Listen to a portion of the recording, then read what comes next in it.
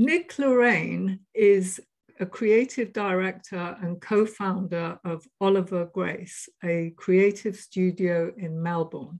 Nick, welcome to the Brand Tune podcast. Hi, Shireen. Lovely to see you. Great. Well, tell us a bit more about yourself, your background, how you come to be here. Absolutely. I'm Nick. I'm as you say, the creative director of Oliver Grace. We're a small boutique studio based in Melbourne, but you can probably tell from the accent that that's not my, origin. I'm from London originally, but I've been in Australia now for about 8 years. And I think I have trodden, the well-trodden path of starting out as a graphic designer and, slowly sort of self-educating my way to the role of perhaps brand strategist or creative director, and done a few things along the way, worn a few hats, and it's still going in terms of the journey. Great. So when you design brands for companies, say it's a startup or something, what is your process? Well, I think probably the first thing to say is that, like everyone else, I've read lots of books on, the best processes and the best steps to cover. Yeah. But the truth is that every client and every project has a unique aspect to it. And I think that, it's our job really to listen hard to what an organization or an individual is trying to achieve and look at the toolkit that we've got and see what's going to work best for those guys. So there's obviously key areas that we're going to cover. But, typically, our first job is to understand what they think branding means. I think that, as designers and brand people can get, quite esoteric with this stuff. And when someone hires a branding agency, perhaps it's the first time they've ever done that. So, our first role is really to dig into, I guess, their objectives. And that obviously bleeds into, the business strategy space in some conversations. And we might leverage a framework like objective and key results or something like that, so that we can kind of benchmark where we're at and where we're hoping to get to in a year's time. Then we'll look at their market. And if we don't know anything about their industry, again, it's our responsibility to, as quickly as possible, try and educate ourselves and understand as much as we can around their competitor set and, things that might stand them out from the crowd. Mm-hmm. I guess one thing to say about our little agency is that we're typically not doing a branding piece in isolation. It's usually adjacent or slightly overlapping, a website design or sort of a big digital touch point that we might be looking at as well. So there's usually a few plates being spun at the same time, and we're, I guess, just trying to make sure that they're all, heading in the right direction, and on the same track. Apart from that, all the usual stuff as we get into the branding process. Positioning, creating that strategy as quickly as possible, asking the big questions, what's the intentional brand image we're trying to create here? What's our high expectation customer? That's a term that we use quite a lot, that I picked up from, Julie Supan, who's a real loud voice in this space, especially in terms of digital first branding. So we'll try and isolate, that primary persona that we've got to get it right for first. And then talk about, what do we stand for? Have we really got a point of difference here? Before obviously diving into brand identity. And, that's when, I guess, the designers get the candy thereafter and they get to do all the visual creative stuff. That's, I think, our process in a nutshell. Right. That makes sense.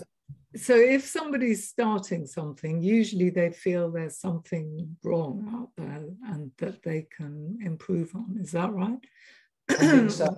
Yeah, I think that, there's a couple of sort of classic situations, either that, it's a brand new entity that doesn't have an identity, and they feel that, it is an appropriate time to bring this thing to life, and, it requires, a brand to do so. Or, as you say, there's an issue. And I guess, our job early in the journey is to try and identify what they think that issue is. Well, what is a brand to you? Yeah. What is a brand to me? That's an interesting question. I wondered if you might ask this. So, a brand for us, I guess, the classic answer is it's the sum, of all the feelings and visions that spring to mind when one hears the name of a given entity or company. So it's an emotion, I suppose, more than anything. And yeah, absolutely, every organization, if they're taking things seriously, does need to have a brand that they're managing and leveraging to achieve their goals. So how do you then tackle differentiation and distinctiveness so that they can stand out? What do you focus on in doing that? Yeah, sure.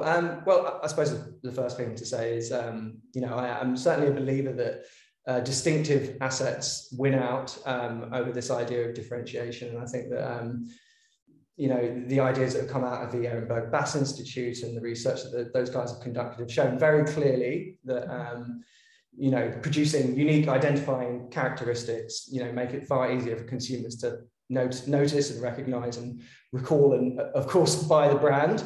I think that's front of mind. And I will be honest, I think, for a long time, I was hung up on this idea of differentiation, like a lot of people. And I think that this idea of a unique selling point is something that, I came across quite early in my career and was, part of my playbook for a long time, trying to understand what makes you different. But, as I said, very much a convert now. And I think that front of mind is creating a distinctive brand that can, be remembered later and recalled easily. That being said, I think particularly with some of the newer technology companies that we're working with, where they, in some cases, are, if they're to be believed, creating technology or offerings that are really unique. They are building stuff for the first time. I think it is valuable to try and articulate what it is that they're creating. And if they've got a particular type of customer that is also very tech savvy and looking for certain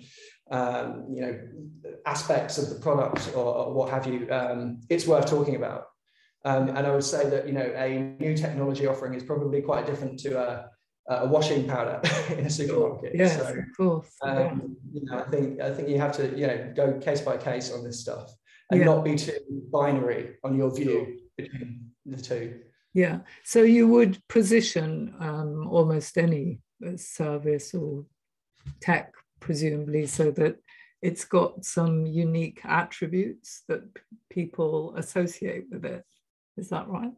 I think if it's genuine, I think that if we're running, for example, if we're running a brand discovery workshop with a set of clients, I'll always ask the unique question or the uniqueness question. I'll always say, one aspect of positioning in some people's eyes is this question of, do you have something that is completely ownable by you? But as they, set about writing whatever they think their unique point is on a Post-it note, I'll prime them by saying, well, let's just imagine that your competitor is in the next boardroom doing exactly the same thing.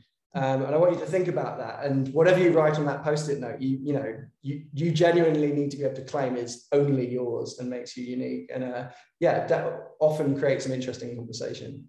Right.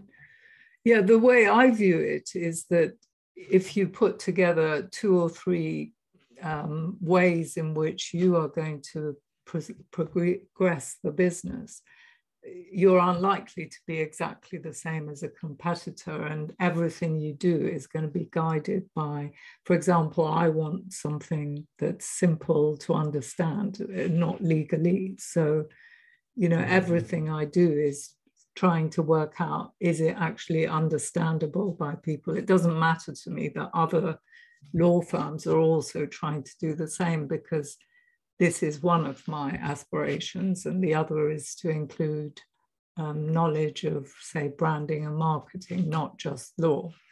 So if you choose 2 or 3 things that you are going to focus on, then that's your positioning. It doesn't need to be unique so much as about what you are, I guess, to associate with your brand.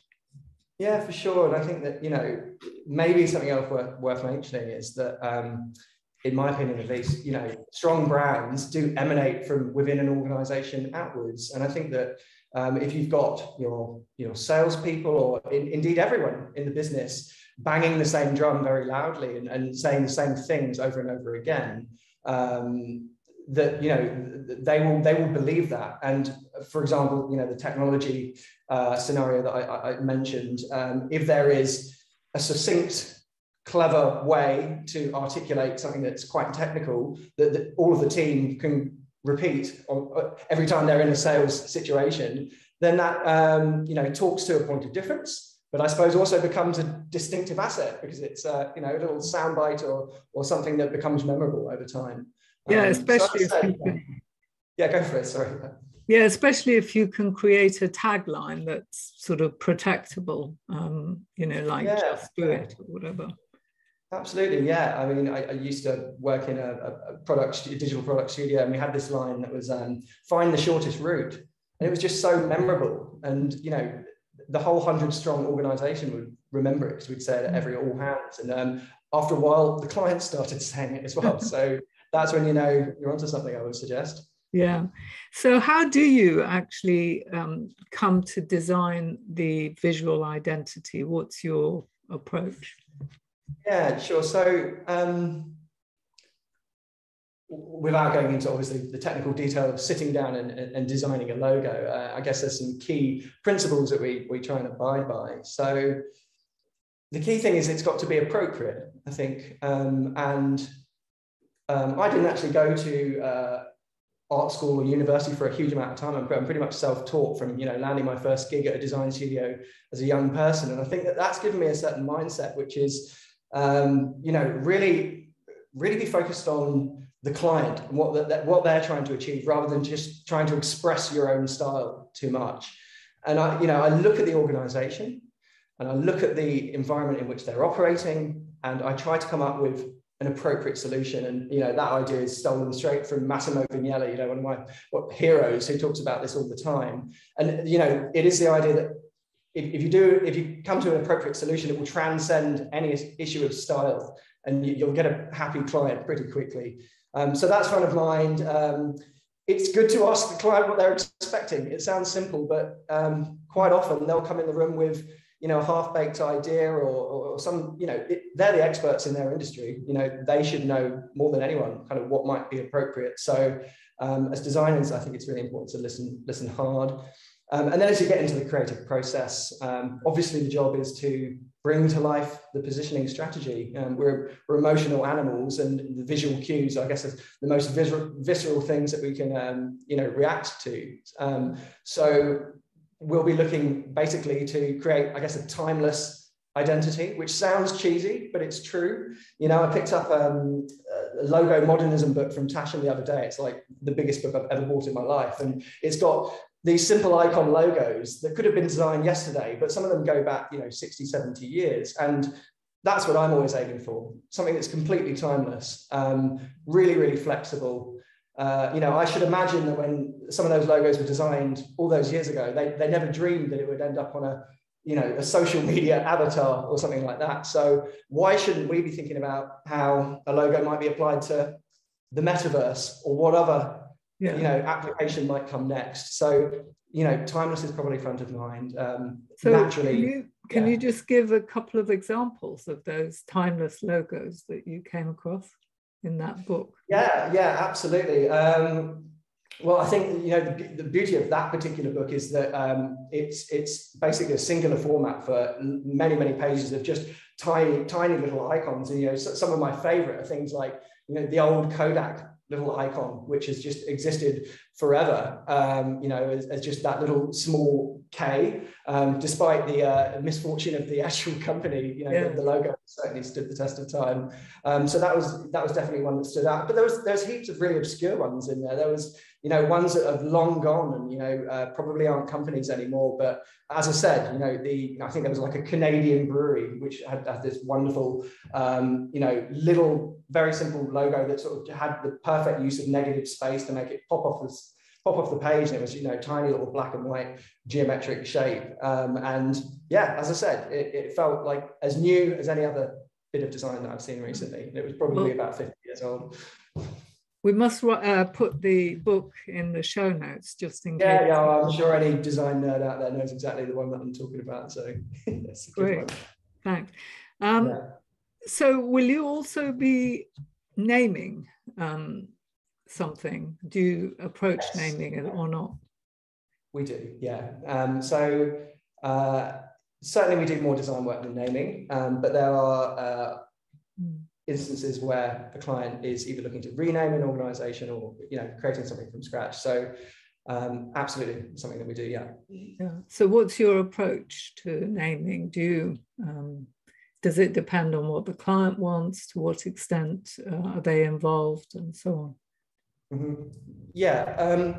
So again, I think that we have a process that we lean on, but you've got to go into it, really listening actively and trying to pick up on any ideas that the team might have. And to be honest, we've been through this a few times recently. We're kind of managing or preempting a bit of heartbreak as well, because people are just not aware of the dark art of naming an entity, and how disappointing it can be if you've got your heart set on something and you very quickly find out that it's being knocked out for all of the reasons that you're very knowledgeable about.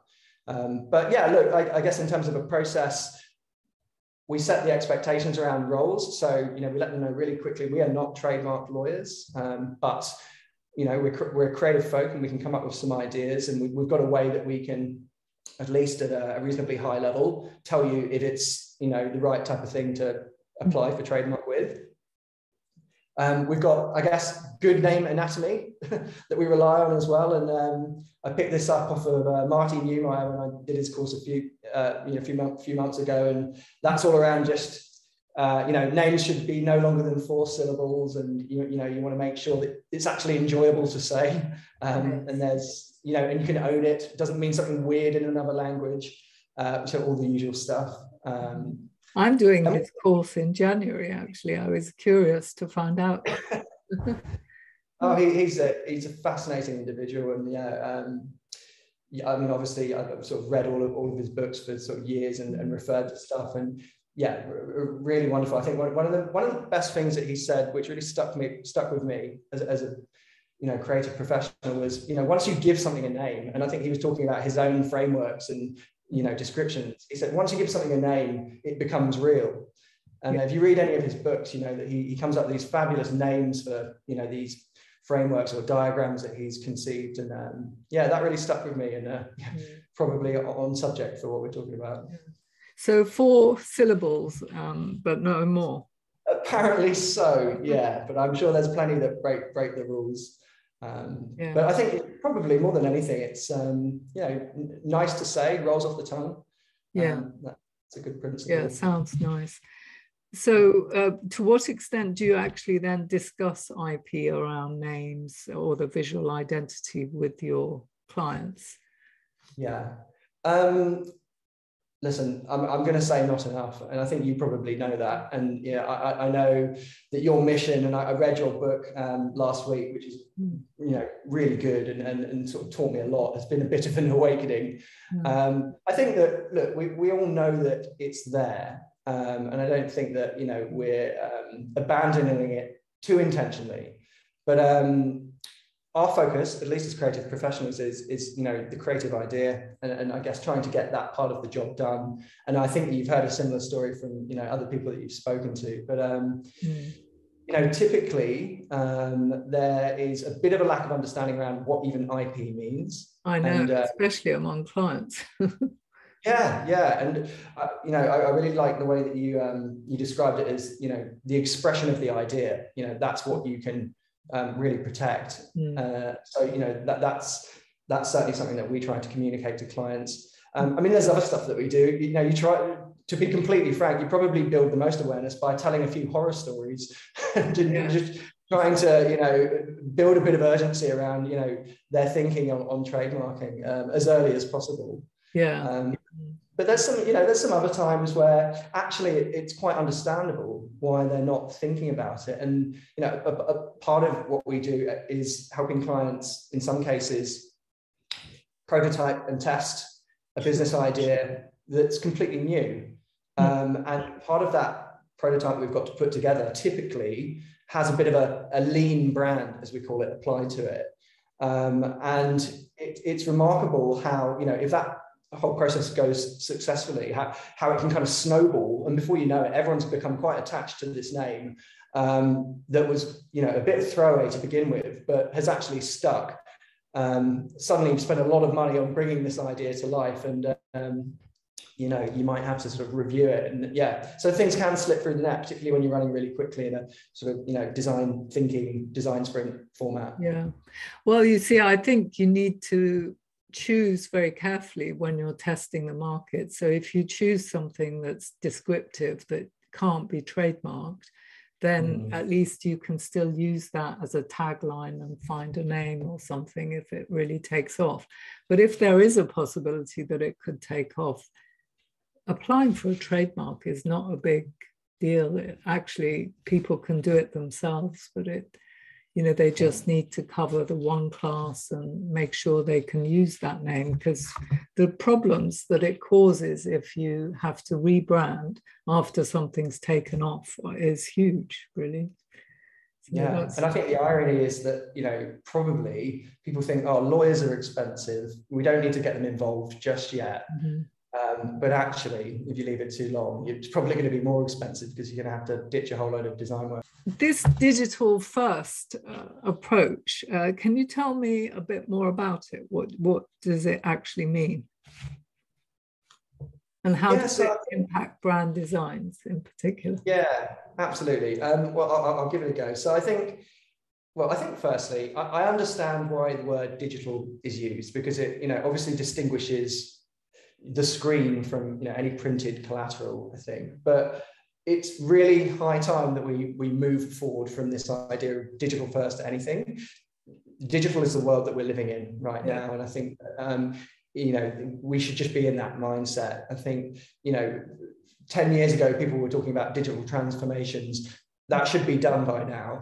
And really, it's just it's the same old mission of branding, which is, you know, insight, creativity, positioning, all that good stuff, just applied to where your audience are, which of course, more often than not, is in front of a screen. In fact, I think people spend about 8 hours a day on average in front of screens these days. So it makes sense to focus there.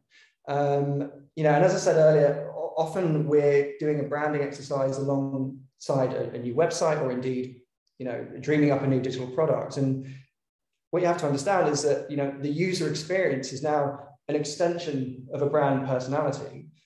So you kind of need to think about everything at the same time.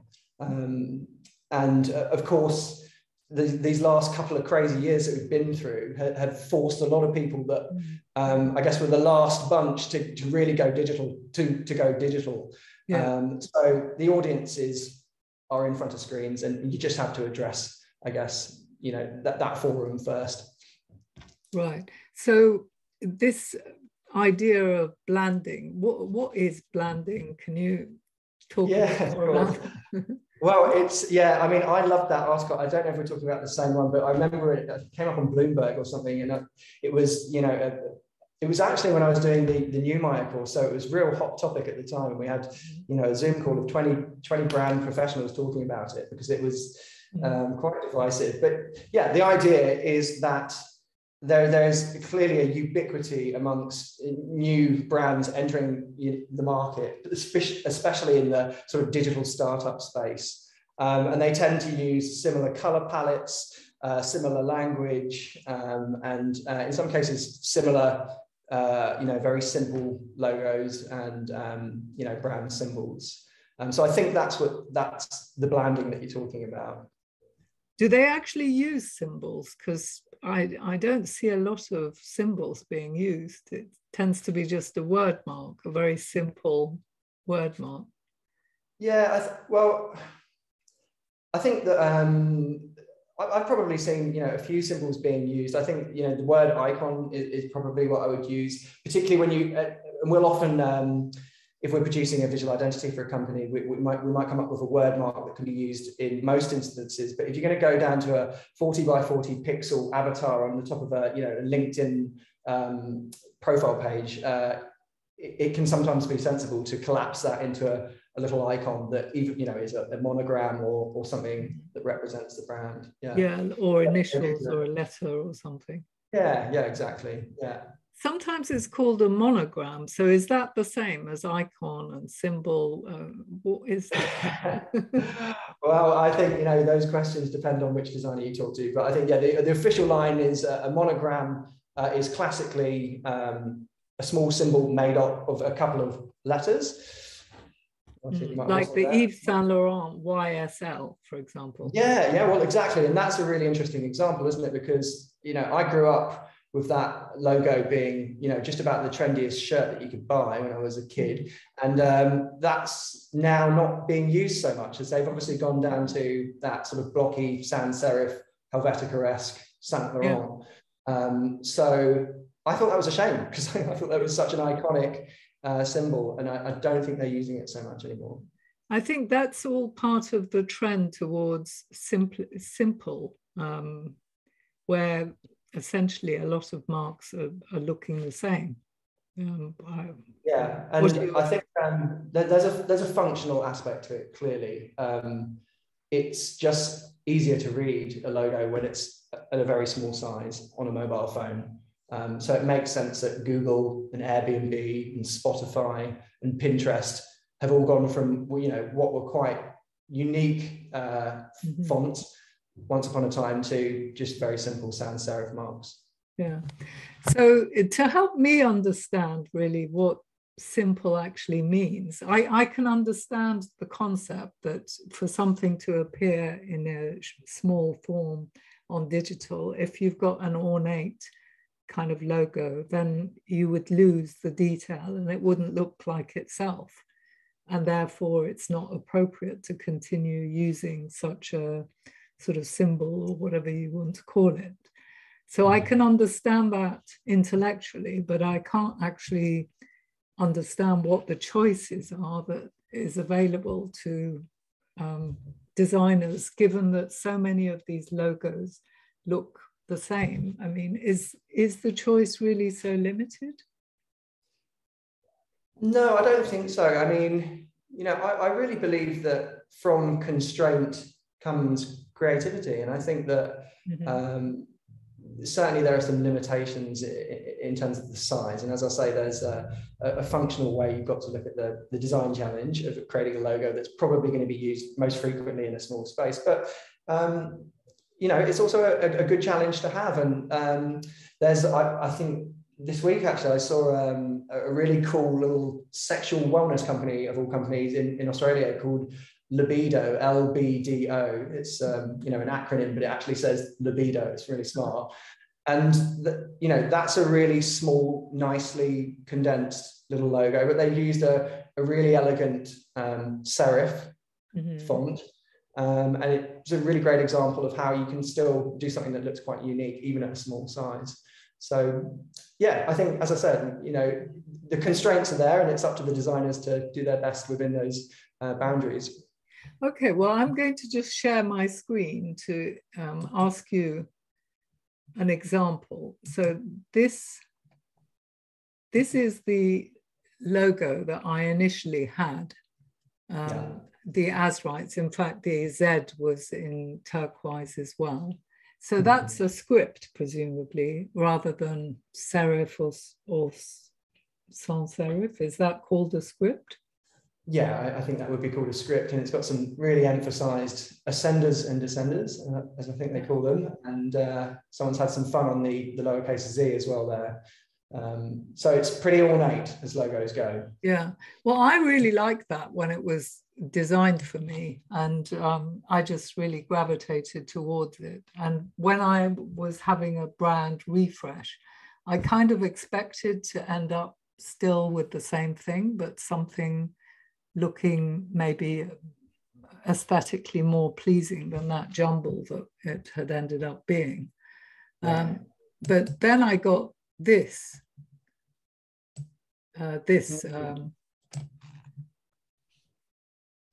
Right. Would you like me to comment on it? Yeah. I mean, it's totally different. So this tendency to completely scrap everything that's gone before is, I mean, I didn't know enough about branding or anything. So I just assumed that the designer knew everything that there was to know, and this was the right approach. Now looking back, what? So that's a big mistake. Don't assume that we know anything. Well, I now know so much more than I did then, because I've become interested in it. But then and I think most clients are totally at the mercy of whoever is branding them, because they don't know what's, especially visual language. They assume what's right. So yeah. Well, I think look, I think it's really easy when you look at someone else's work to become a sort of backseat creative director, and after the fact sort of comment unfairly. I think I think the designer has done a lot of understandable things. He's gone for a bolder, more condensed word mark that probably would be more readable at smaller sizes, and still look fine, at a large size as well. He's gone for the sort of old IBM approach. Yeah. Do you think the other one wouldn't be readable, if it was used? Would it not be? It's a fine script font. I think that you'd find that as you shrunk it down to a really small size, you would start to lose the readability, perhaps. Yeah. Okay. Well, I'll stop the share, but because that's mainly what I wanted to understand. Exactly what does simple mean? And most marks seem to be like my new one. Just a sort of. Yeah, I think there's definitely a trend as well. I mean, the sort of trendiest style at the moment in the graphic design scene appears to be a sort of neo-modernist, desperately reductive, simple look and feel, which is cool, and I love it. And I think it looks really great, but it does mean that you get a lot of logos and brand identities starting to look a bit the same. Yeah, and isn't that a problem, do you think? If the imperative of branding is to stand out and not look the same as everyone else, but on the other hand, you want to be fashionable and living in the time you're in. I don't know. What's your thought? Well, I think that it's okay to leverage a trend, and I think that you cite April Dunford's book actually in your book, which is obviously awesome. It's a book about positioning, and I think her positioning framework's really interesting when she finishes off with, is there a trend that we can leverage? And I think that's a really strategic way of, as you draw to a close in your positioning strategy, just looking around and saying, well, is there something that we can leverage just the right amount of, so that we win people's trust very quickly, but also remain distinct. And I think that's the job of the designer or the brand strategist, is to get that balance right. So yeah, it's not an easy task, but if you get it right, it really works for you. So do you give people as a deliverable, apart from a logo, what do you give people as a minimum? For a brand identity. Well, typically a set of brand guidelines or a brand book. I guess one sort of thing that we always try to dismantle is this notion that you need a real tome of a document that everyone in your marketing team is going to be looking at, and that probably just comes from us in other aspects of the job, running really quickly and just trying to do the bare minimum so that we can validate an idea or what have you. So our brand identities are as lean as they can be, so that people can actually start using them, and they don't sort of gather digital dust on a server somewhere, and no one's looking at them. So, I mean, Jenny Romaniak's work building distinctive brand assets, and then people like Mark Ritson have gone on to talk about codes that usually you might have 3 elements of a brand that you need to use consistently so that you are recognizable as yourself, but able to change it. So I'm just wondering what, apart from color and the logo. Yeah, so I think key messages, certainly. So that's for the non-visual, but in terms of visual, what do you give them? Oh, okay. So in terms of the visual, you know, as you mentioned, logo, and you know, logo will usually have a few different ways of applying it. You know, as I said, if it can fold down to an icon, we might have it might be a flexible or responsive logo, as we sometimes call it. So they'll have a few things to play with there. You know, a set of colors across digital and physical, obviously.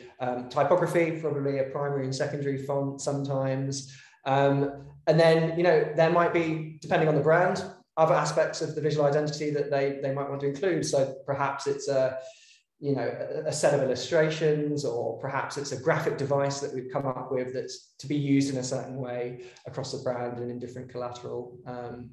Yeah, they're all slightly unique, but I guess the overarching point is we just try and make it as ownable and usable as possible. I heard a great quote a while ago. I can't remember who said it, but you know, it was this idea of you know, there's no point designing someone a Ferrari if they've only ever driven a Mazda before. You know, so you want to put together a set of tools and guidelines that empowers your client and allows them to consistently, you know, put that brand into the market. Yeah, I think for ordinary people like myself who aren't designers, that's the most challenging thing, is you're on social media, you're doing lots of things, how to actually have a consistent look. Obviously, you'll add your logo, maybe you will, maybe you won't be, but then how else are you going to look like yourself? And I personally think color is the wrong thing to rely on. It can be an additional thing, but because it's so difficult to own color, whereas something like a symbol can be owned. So I'm surprised more people don't create symbols, really.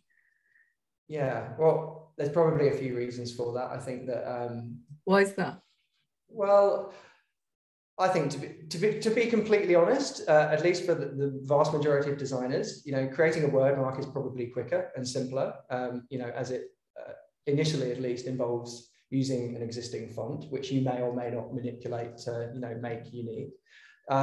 Sitting down and creating a mascot or you know, an illustration or a symbol, perhaps is slightly more work, and perhaps, probably a controversial view, you know, requires you know, slightly more skill, at least in the illustrative sense, because you've got to be able to come up with something that's executed really well. So that might be the reason that people shy away from it, potentially. All right. And what do you think of my the one I've created for my brand there? I mean, I just had to do it myself because the designer I engaged, a different one, couldn't come up with any ideas. And I really wanted a visual hammer. So I came up with that. Do you think that's not easy to use? Or does it look old-fashioned? What do you think? So just to clarify, so when you say you came up with it yourself, did you design it yourself or did you work with a designer? Oh, no, I had a very talented designer, but she wasn't kind of my brand identity designer that I'd engaged. She was actually very, very low cost, but talented. And when that didn't work out with the designer, I asked her if she could come up with some sort of RAM for me to use, and she created that, and I liked it. I think she's nailed it, and I've read the story behind the RAM, and it makes sense. And I know that you've also got an owl in the mix in other aspects of your life, which I thought was interesting. That too. Yeah, because the owl's in Jenny Romaniuk's book. I thought that was yeah, they chose one too. It was just coincidence that I chose an owl. I thought it was very fitting. But no, look, honestly, execution-wise, this is great. You know, it's you know, the first rule of, I think, good logo design in most people's minds is it works in two colors, or black and white, and you know, this clearly does. And I should imagine works at a small size and at a big size. So you're already winning. Okay, that's funny because she cost next to nothing, whereas the designer I paid a lot of money to wasn't able to come up with anything. So it's obviously it's not, you don't get what you pay for necessarily. Well, I don't know. I mean, there's that famous Paula Scher quote, which perhaps she borrowed from Van Gogh, actually, which is, you know, it might have taken me 5 minutes to do, but, you know, I've been in the business for 20 years to be able to do it in 5 minutes. So I think it all depends who you're working with there. Yeah. Well, this designer is quite young and, maybe has 3 years experience. She's doing well so far, I would say. Yeah. Oh, great. Well, yeah, I'm really interested to have discussed this.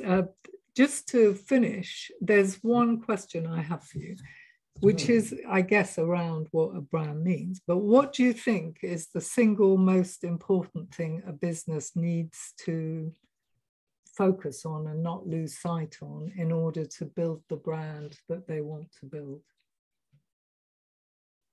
I didn't forewarn you of this. No, it's the single most important thing. Well, the word consistency gets bandied around a lot. And I think there's obviously some things that you have to do so that you can be consistent.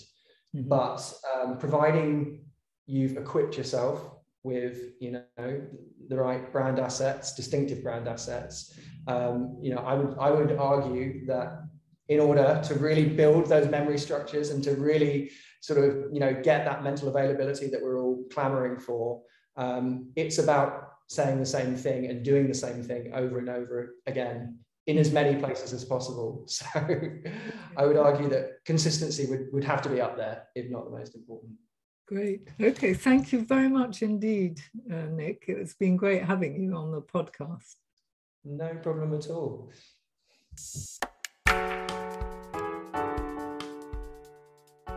If you enjoyed this episode, please do tell a couple of people about it and sign up to the BrandTune newsletter over at brandtune.com.